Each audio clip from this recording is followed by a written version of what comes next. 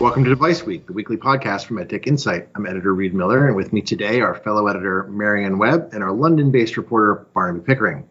I will start with Marianne. So Marianne, you just published the third part in your series on the future of surgery, which covers trendy topics such as the use of telehealth and virtual reality and augmented reality. And in your last part, you discuss robotics in depth. What are some of the big takeaways in terms of where we are today with robotic-assisted solutions and what the future will bring? Yes, Reed. So I would say the big takeaway, which is also the title of my story, is that robotic surgery holds great promise, but it's not quite there yet. So surgical robot pioneer Intuitive Surgical, of course, has had a long lead in this space with its Da Vinci robot. But the company is increasingly seeing competition, not just from small innovative companies, but also from some of the major medtech companies like Medtronic and Johnson & Johnson, which are also developing robots for soft tissue. And then, of course, you have the major orthopedics players, Stryker, which has the first to market advantage with its Mako platform, J&J DePuy Synthesis Vallis, which is the new robot that was introduced just earlier this year, and Zimmer Biomet with its ROSA platform. Proponents of robotic-assisted surgery will tell you that they can narrow variability in a procedure, offer shorter recovery times for patients by having smaller incisions made during surgery, and achieve better outcomes. But when it comes to outcomes, many experts believe that the proof still needs to be shown. A recent review of 50 randomized controlled studies that assessed evidence and outcomes of robot-assisted surgeries compared with traditional methods for abdominal and pelvic procedures found that robotic surgery did offer benefits over traditional surgery, but did not have a big impact on outcomes.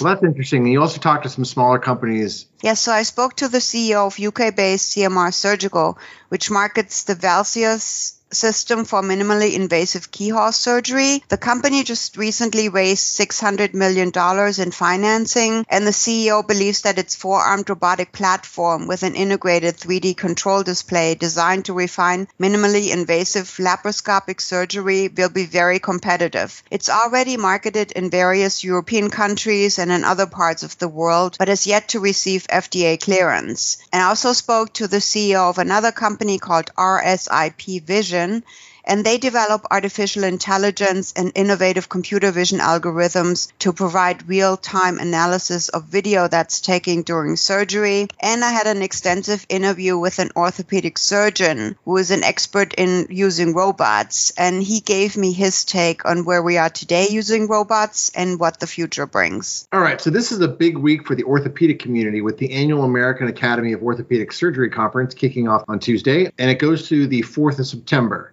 And the conference takes place here in San Diego, where I'm located, and I'm very excited to cover it. It's my first live conference since 2019.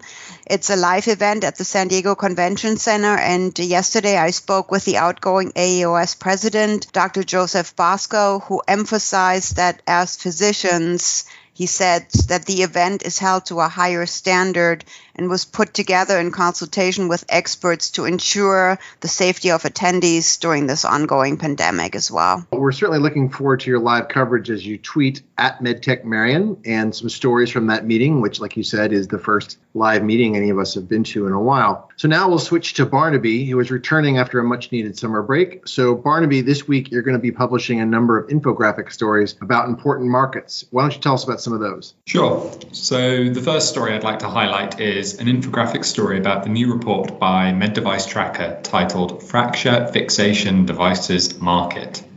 So the fracture fixation devices market is a bread and butter part of medtech. It's never going away because people carry on breaking their bones, and demand for improved devices is ever increasing. Because of this, the global market is expected to grow from roughly 8 billion in 2020 to 9.2 billion by 2025.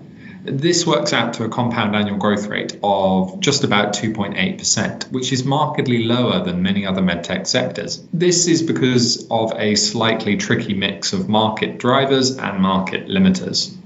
So driving the market, you have an aging, growing population. More people that are on average older means that more bones get broken, especially when counting old age-related fractures such as those to the hip.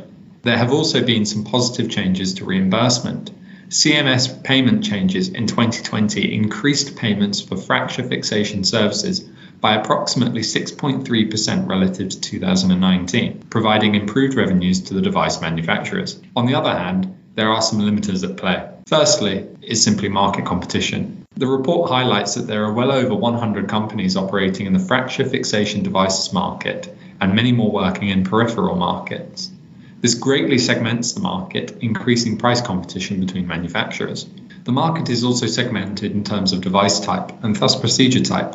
With so many products on the market, the number of procedures related to fracture fixation has exploded in recent years.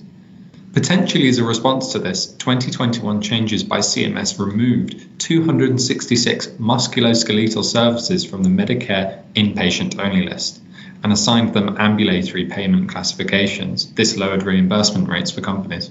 Well, that sounds all very interesting. So what else have you got this week? Also this week is an interview piece about a discussion I had with two consultants at Simon, Kucher and Partners, Omar Ahmad and Jan Borden. The duo discussed changes to the dynamics of the medtech market after the COVID-19 pandemic and how it will shape the future of healthcare. In particular, we talked about the digitization of current offerings and how the current rush of digital health offerings may ultimately experience a slowdown once regulatory hurdles are realized. With sales forces trapped at home, more time is spent actually selling, and manufacturers are increasingly looking towards outcome-based reimbursement schemes to generate revenue. I'll also cap off this week with a much-needed catch-up of our Execs on the Move feature. Well, thanks for that. So those infographic stories are a very handy way to quickly understand these markets, so I recommend that everybody check those out. So also this week, I'm working on a couple of stories that get into some details about some new cardiac devices. So at the European Society of Cardiology Congress, there was new data from the GUIDE-HF trial, which seems to be showing that Abbott's CardioMEMS HF pulmonary pressure monitor can help mild heart failure patients avoid the hospital. And the company expects the FDA will expand the approved indication for that system to include these earlier stage heart failure patients. But not everybody is convinced that the trial really proved that, because it didn't hit its primary endpoint and it only seemed to show a difference when they did this COVID-19 adjustment. We have to see how that all plays out. Also, the results of the IDE trial for Abbott's Amulet left atrial appendage closure device turned out about as well for the company and the device as most people expected. It was approved last week by the FDA, so that wasn't a shock. But I'm going to look into that along with a few other highlights from the cardio space over the last 2 months. We'll just round those up.